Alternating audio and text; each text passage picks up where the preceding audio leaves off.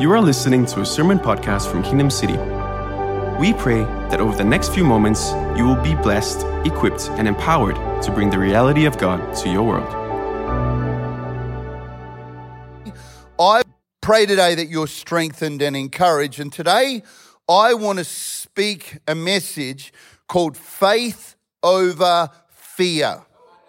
Faith over fear. Because your faith, the faith that God puts in your heart, in your life, is greater than the fear we experience in the world. The faith of Christ that He's given you is actually, according to the first book of John, that which causes us to overcome the world, the system of the world, the challenges we face in the world, and the fears that come from the world. So I'm going to start reading from the book of Timothy, second book of Timothy, chapter 1 and verses 5 through to 7.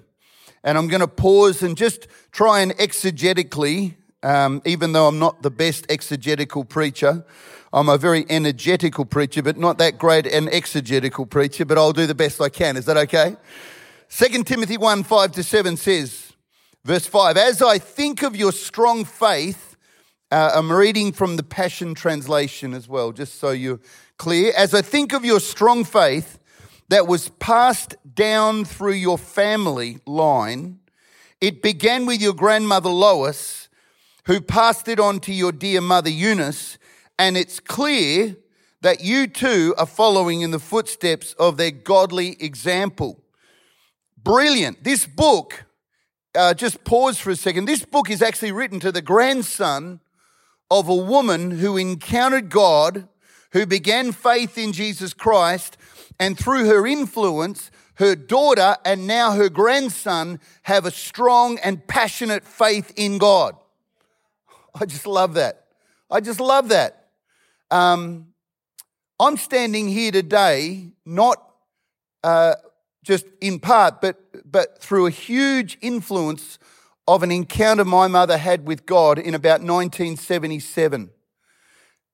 She had grown up in a traditional sort of church setting, was what you would call a conservative Christian, would go to church once a week with our family. My dad and mum both went. They were very conservative but faithful Christians, and didn't have a great deal of knowledge of God. It was more probably a faith in the church, a faith in the religious system. And she came to a point in her life at 33 years of age where she felt like she'd lost her faith completely. She heard an atheist and a Catholic priest on TV debate whether God was real. And in that debate, the priest lost the debate, apparently, in my mum's ears. And she basically lost her confidence in the church and lost herself.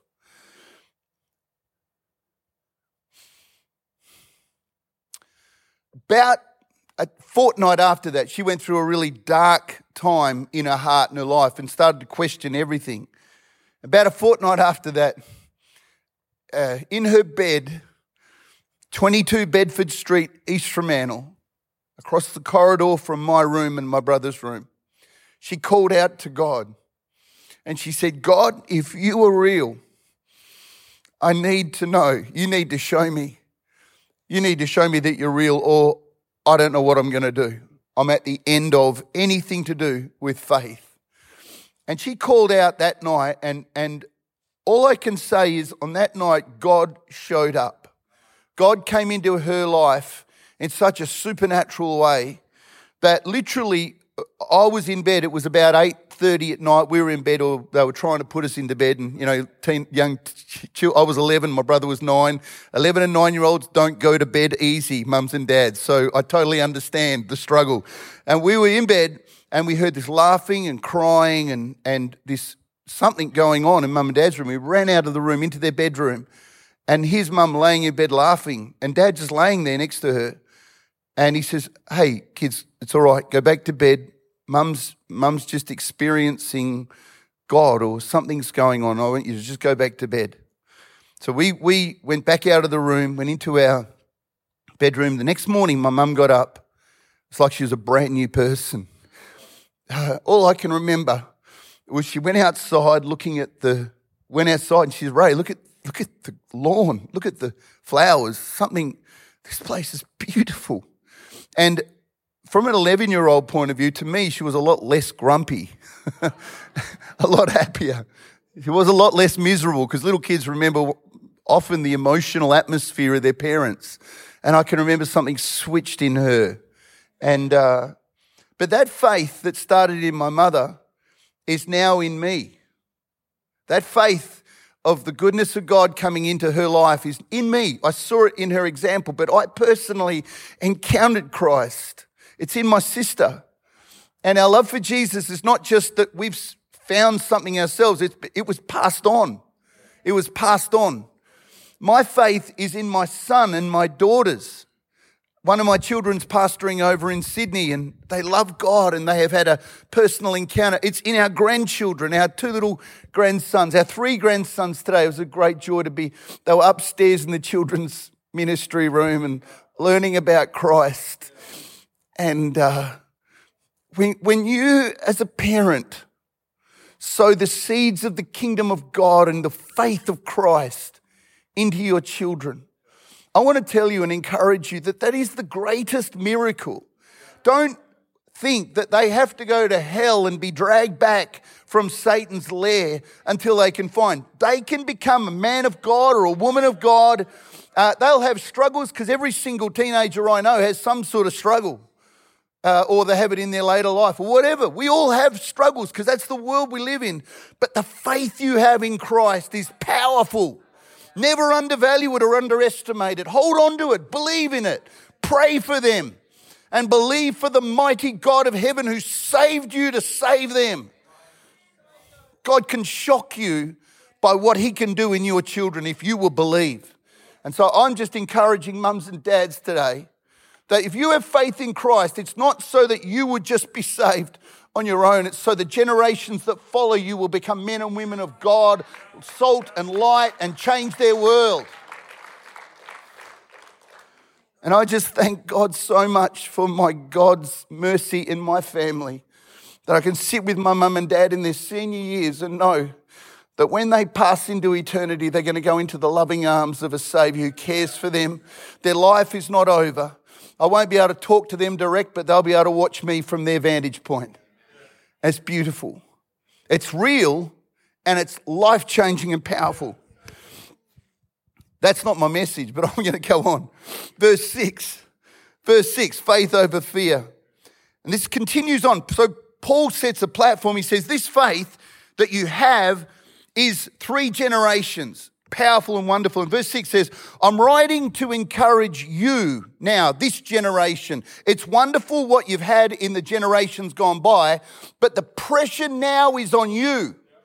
The circumstance, the faith of your mother, what you have to deal with. It's not enough to have the faith of your mother or your grandmother. This is now time for your faith to kick in, your faith to make a difference, you to become the salt and light of your world.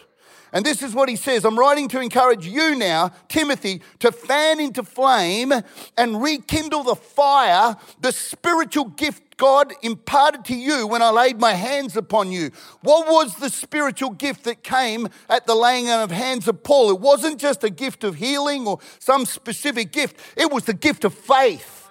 It was the gift and the ability to believe the possibilities of God in an impossible circumstance. It was the ability to believe the protection of God and the provision of God and the ability of God no matter what happened.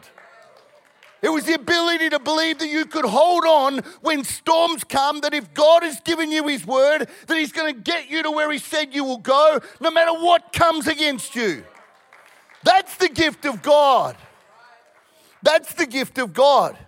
It's not just some specific thing, but it's a powerful, life-changing faith. And Paul is writing to his spiritual son Timothy here, stirring him to stir it up, fan it into flame, and let it burn bright. Verse 7 says this, and he talks now about the enemy of his faith. He says, for God will never give you the spirit of fear, but the Holy Spirit, who gives you mighty power, love, and self-control. Today, I want to talk about what it looks like to be a person of faith, driven by the power of the Holy Spirit and not manipulated or controlled by fear that's in the world and the culture we live in. There is so many areas of fear that we deal with. And I think everyone in this room knows that right now, with the situation of the world that it's in, fear is increasing.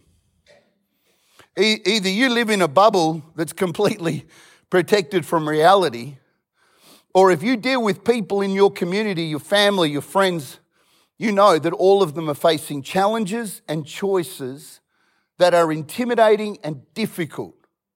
And there are so many voices that tell you one thing, then tell you another. So many voices that compel you one way, then compel you in the opposite direction. It's a challenge in the midst of that. It's a challenge. It's a challenge. Fear is increasing.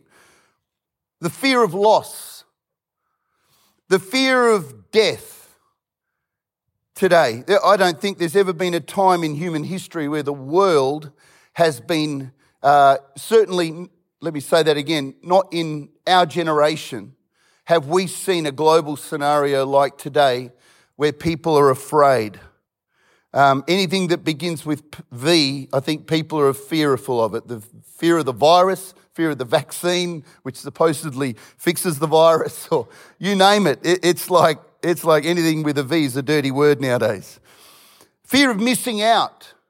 Fear of not being able to fulfill the destiny that you somehow internally and instinctively know that it's there.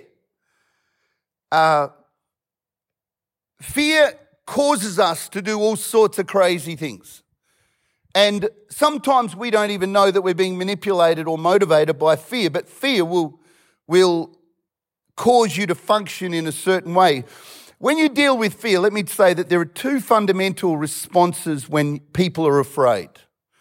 The instinctive responses of fear is, number one, fight, and number two, flight.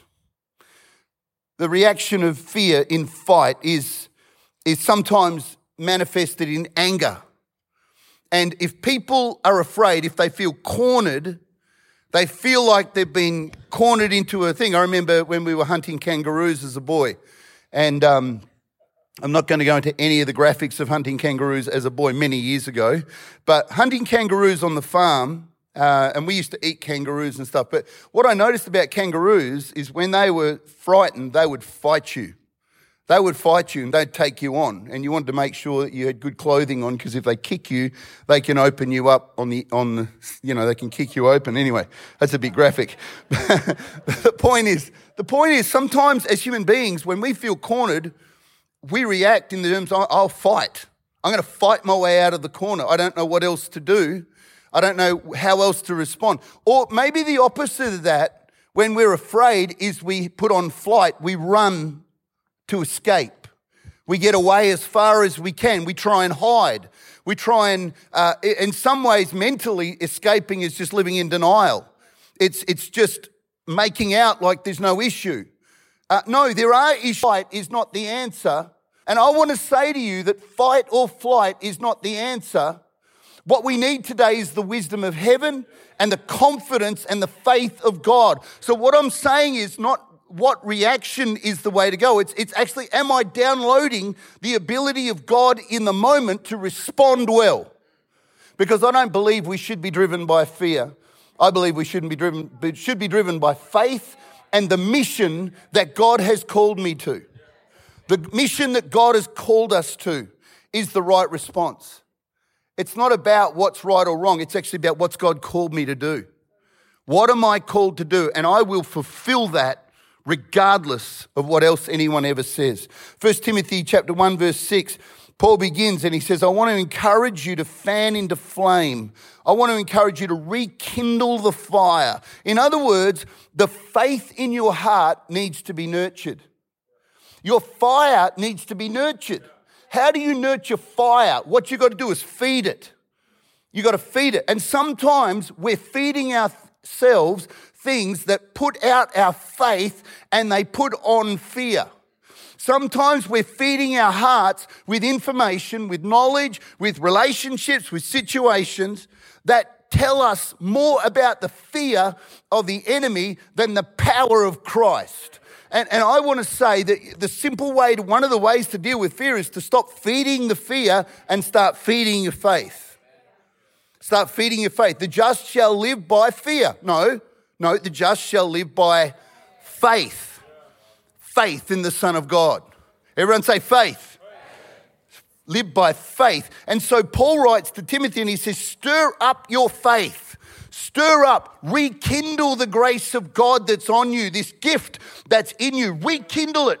Don't let the circumstance of your life squeeze you into a way of functioning. No, you push back against it and you choose to live by faith and believe that God is greater, that God is able, that God is supernaturally, has the ability to give you strength and power no matter what.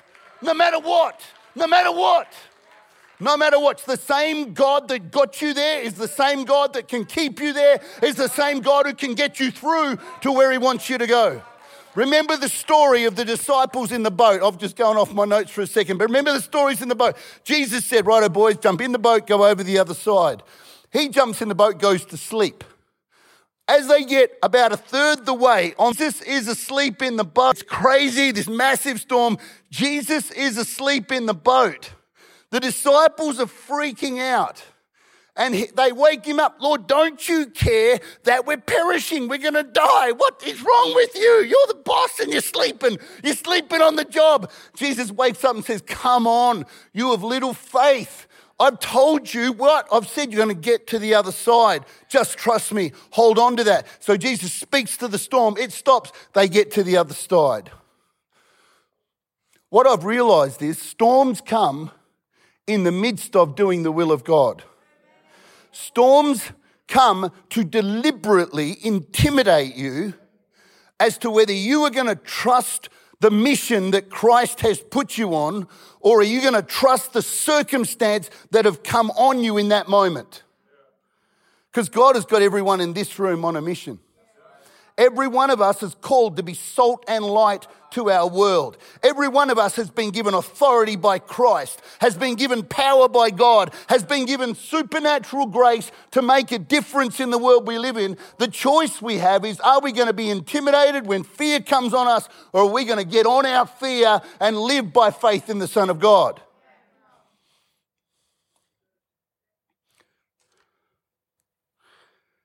Three things that God gives us.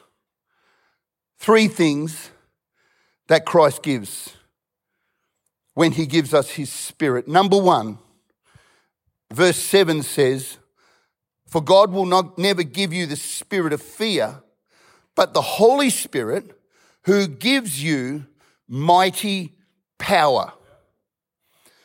The word power in the Greek language is the same word as the word was described when the power of the Holy Spirit came upon the disciples in the book of Acts. It's the dunamis power.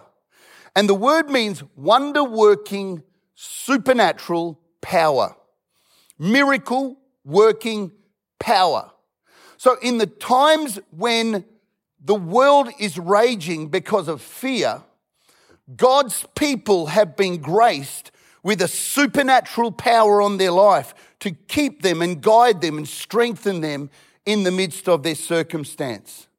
We don't have to react with fear, but we can respond in faith because God has put power on our life, miraculous power. Number two, he puts his love that God puts upon us instead of fear. He puts his love upon us. Verse 7 again says, he gives you the mighty power and love. The word love is the agape love of God. I love this word because really this speaks so much of everything in my life. Without the love of God, I wouldn't be doing what I'm doing today. I couldn't have continued to do, because the love of God strengthens us when we come to our limit. The love of God, the agape of God, is not just human love. It's not just that natural human love you have for another person. But agape love is the divine love of God that comes, which is supernatural, and it begins where you come to your end. In other words, in that marriage where you just no longer have any sense of emotion or you feel like you can't go on and you cry out to God, God can give you his agape love. He can strengthen that marriage and bring new love where there was nothing. You can fall in love again because of the agape of God. The ability of God, or that work situation where you've been offended, you've been hurt, and you don't know how to release that. Do you know, by trusting in Christ and surrendering that to him, you can ask for the love of God, and God can bring forgiveness into your heart. He can help mercy start to flow again, relationships be restored, and trust be restored. The agape love of God is beautiful. It was this type of love that God used when he sent his son, Jesus Christ. It was this love that he used. It was God's love, benevolent love, unconditional love that was given to us when Jesus died on the cross. Jesus' death on the cross was not a transaction. It was not, I'm going to die because you're going to do the right thing. I will die. I will die for the sins of all the world once you do A, B, C. Once you earn brownie points with me, then I'm going to send my son and he's going to die on the cross. No, that's not the gospel. That's not the gospel. The gospel is this. We turned our back on God. We despised him. We rebelled against him. We said, I'm not interested in your plan for our life. And in spite of that, our Savior died on the cross. And he said, I don't care what you do. If you accept or reject the gift and that's it. I'm laying down my life because I love you and that's it. I'm not backing off.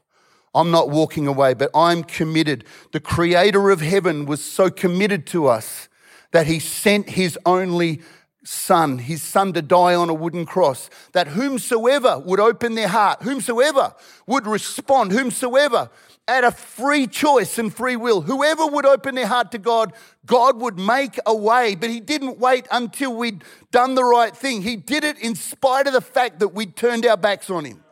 That is the agape love of God. Oh, that gives me hope. My gosh, thank you, Jesus. That is so beautiful. He gives us wonder-working power, mighty power. Number 2, he gives us his love. And number 3, he gives us self-control, the spirit of self-control. The word self-control here is an interesting word. It's sophronissimas in the Greek language. And it means to be a sober mind, under discipline, and objectivity. In other words, it means the ability to decide without emotion and without the interference of bias. What it is, when the Spirit of God comes on a human being and they start to see from a God perspective, you're not just looking at yourself because of fear, of protection and how do I preserve myself. You actually are in a sense of, God, I know you're my shepherd, you're my shield, you're my strength. It's the ability to step back, look at the big picture and say, God, what do you want in this moment? What do I need to do in order to move forward to fulfill your purpose? Sober-mindedness, self-control.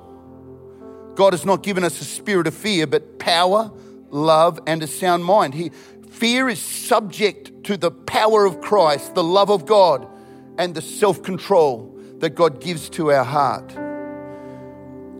I've made some decisions in this season with the pandemic and with what is going on. And each one of us has to come before God at a conscience level and weigh our heart up before the Lord. But I've made some decisions personally, and I want to encourage you what these are. Number 1, I refuse to be manipulated by fear. I refuse to let fear manipulate me into decisions that affect the lives of those that I love. I've made a decision to stand my ground and maintain my position in the community regardless of the price. I'm not backing off because fundamentally I've been called by Jesus Christ to be salt and light to my community. The enemy's desire, I don't believe, is to kill Christians in this season, this whole pandemic season. I believe the real strategy of the enemy is to remove Christians from places of influence, to remove leaders from communities, to remove those that are godly light and salt in environments of darkness and hopelessness, to remove you and to remove me from our place of authority and the voice that brings hope through Jesus Christ. And I've made a decision, I am not moving, but I'm going to do whatever it takes to pursue God and to fulfill the mission that Christ has given me. Let me tell you why I decided that. Probably about 2 months ago or 6 weeks ago, we had a team. We were sending teams out to, in our greenhouse teams, doing door knocking and praying for every home. And we were in the Kingdomcity region praying for people in homes. We weren't going in there to thump them with the Bible. We were simply going in there to pray for needs, to bless homes, to believe for miracles and healing of the sick in every nursing home. We came to this set of units and it was a nursing care facility. And on the front door of that nursing care facility said, you cannot enter this building unless you're double vaxxed. You can't enter the building.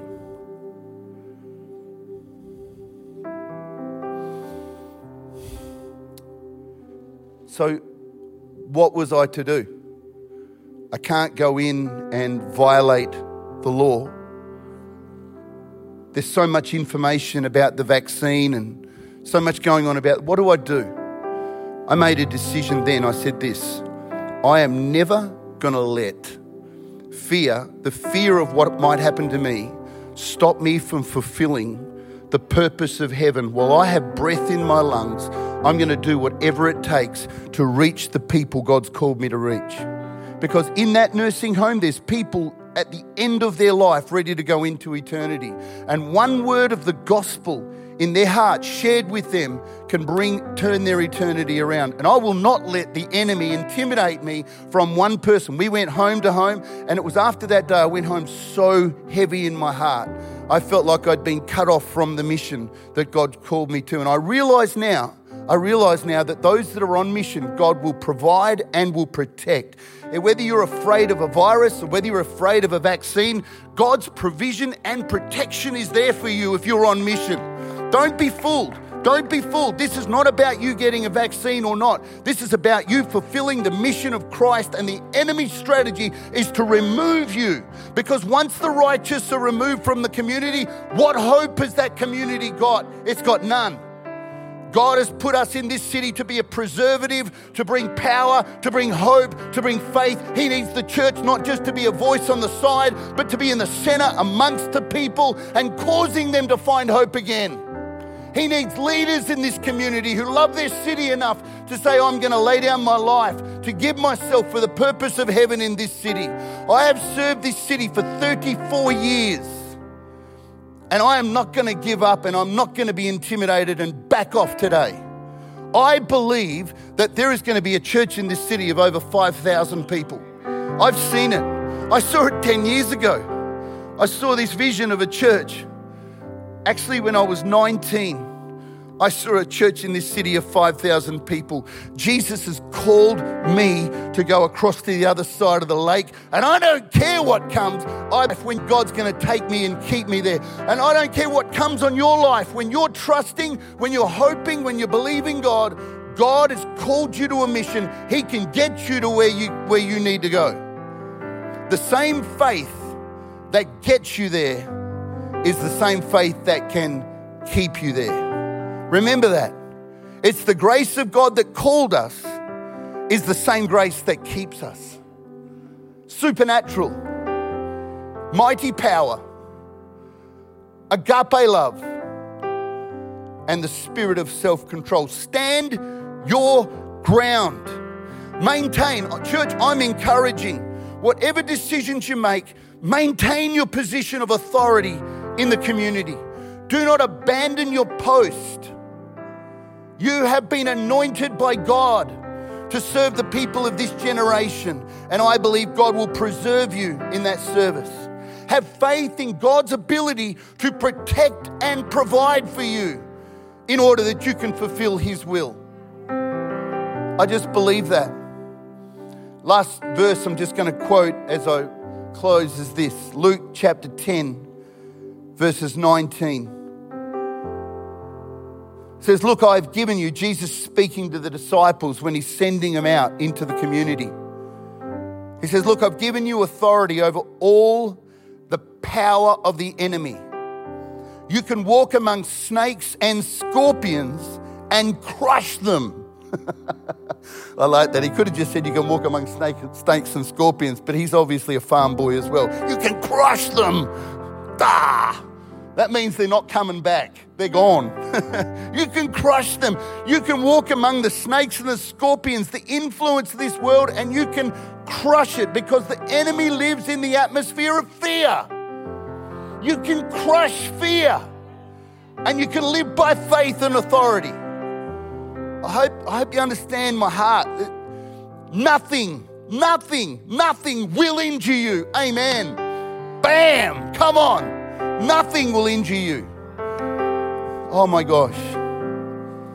When I was praying for this service, I said this in the previous service as well, but I saw a number of things that I felt God speaking to me for people here today.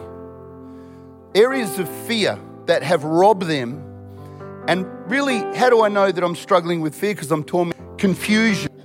It brings torment. It brings confusion. Indecision. The opposite of the three things I said the Holy Spirit gives us.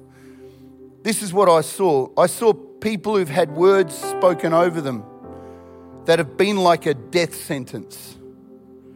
Specifically to do with areas of sickness. Things that have been spoken in the past.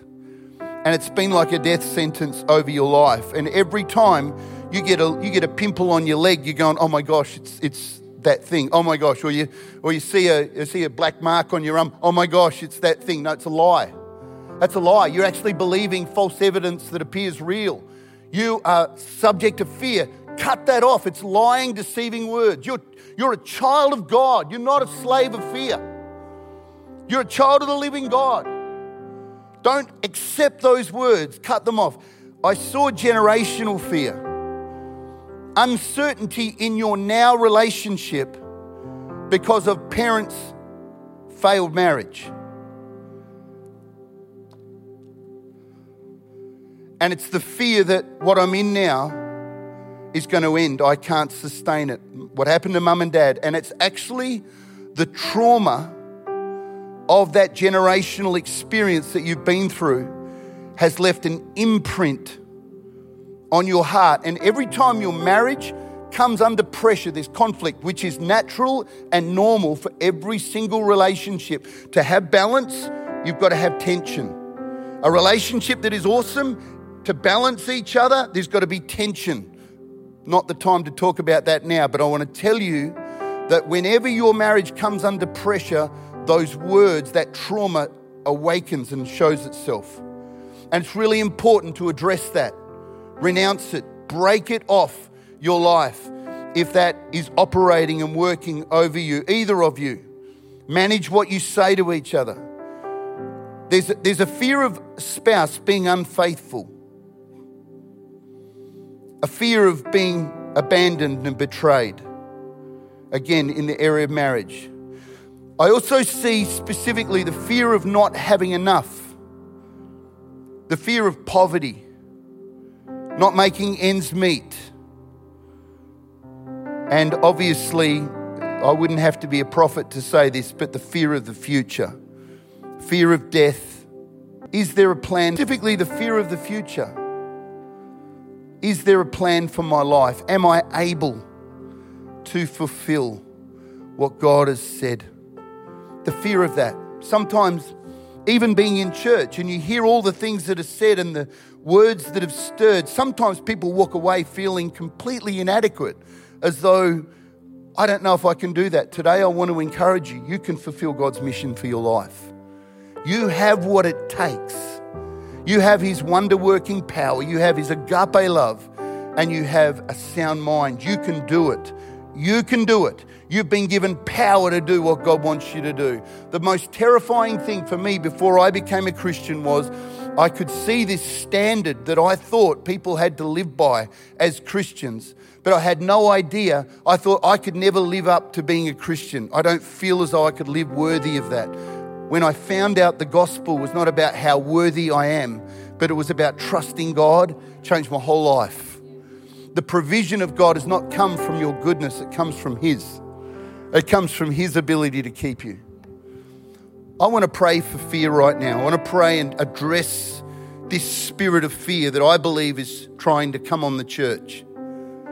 And I want to encourage you today in those words that I've spoken, those issues that I've spoken, whether it's to do with that word spoken over your life like a death sentence or a generational sense of fear through family trauma, whether it's a fear of unfaithfulness or the fear of not having enough or the future.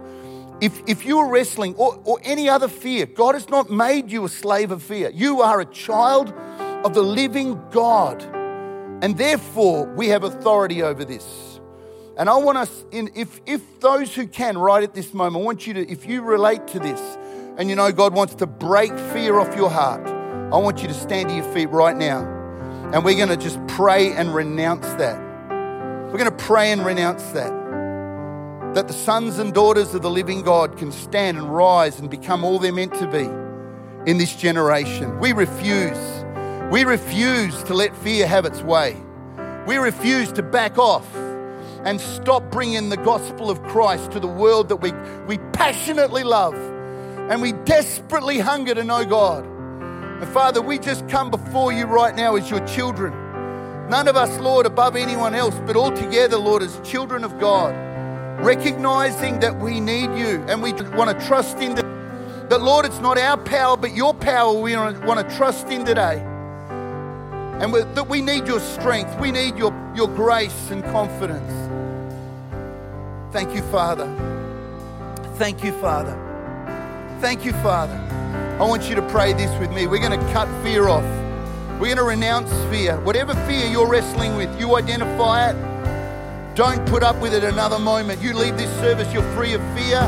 You're the head, not the tail. You have authority and power over it. You are God's child from this moment. Right now, I speak that authority over your life. I want you to say this with me. Dear Lord Jesus, I surrender to you that you are the Lord of my life. I choose this day to trust you, to hold on to you. I believe that you have set me free from a spirit of fear, and I renounce every thought, every mindset that opens the door to fear. I no longer entertain it or allow it, but this day I stand on it in Jesus' name. With the authority of Christ and through the blood of Jesus, I am free. I thank you today, Lord, that I am your child. You have not given me a spirit of fear, but of power, of love, and a sound mind. In Jesus' name, amen. Thanks for listening to this week's message. If you have never entered into a relationship with Jesus, we want you to know that he loves you very much. So much that he died on the cross for all of your sins that stood between you and God. If you would like to make a decision to follow Jesus today, all you need to do is to repeat this prayer. Dear God, I come to you in the name of Jesus. I admit that I'm not right with you, and I want to be right with you. I ask you to forgive me of all of my sins. I believe with my heart and confess with my mouth that Jesus is the Lord and Savior of my life. Thank you for saving me and making me your child. In Jesus' name I pray. Amen. If you prayed that prayer for the first time, or if God has done anything in your life because of this podcast, we would love to know. Email us at testimony@kingdomcity.com.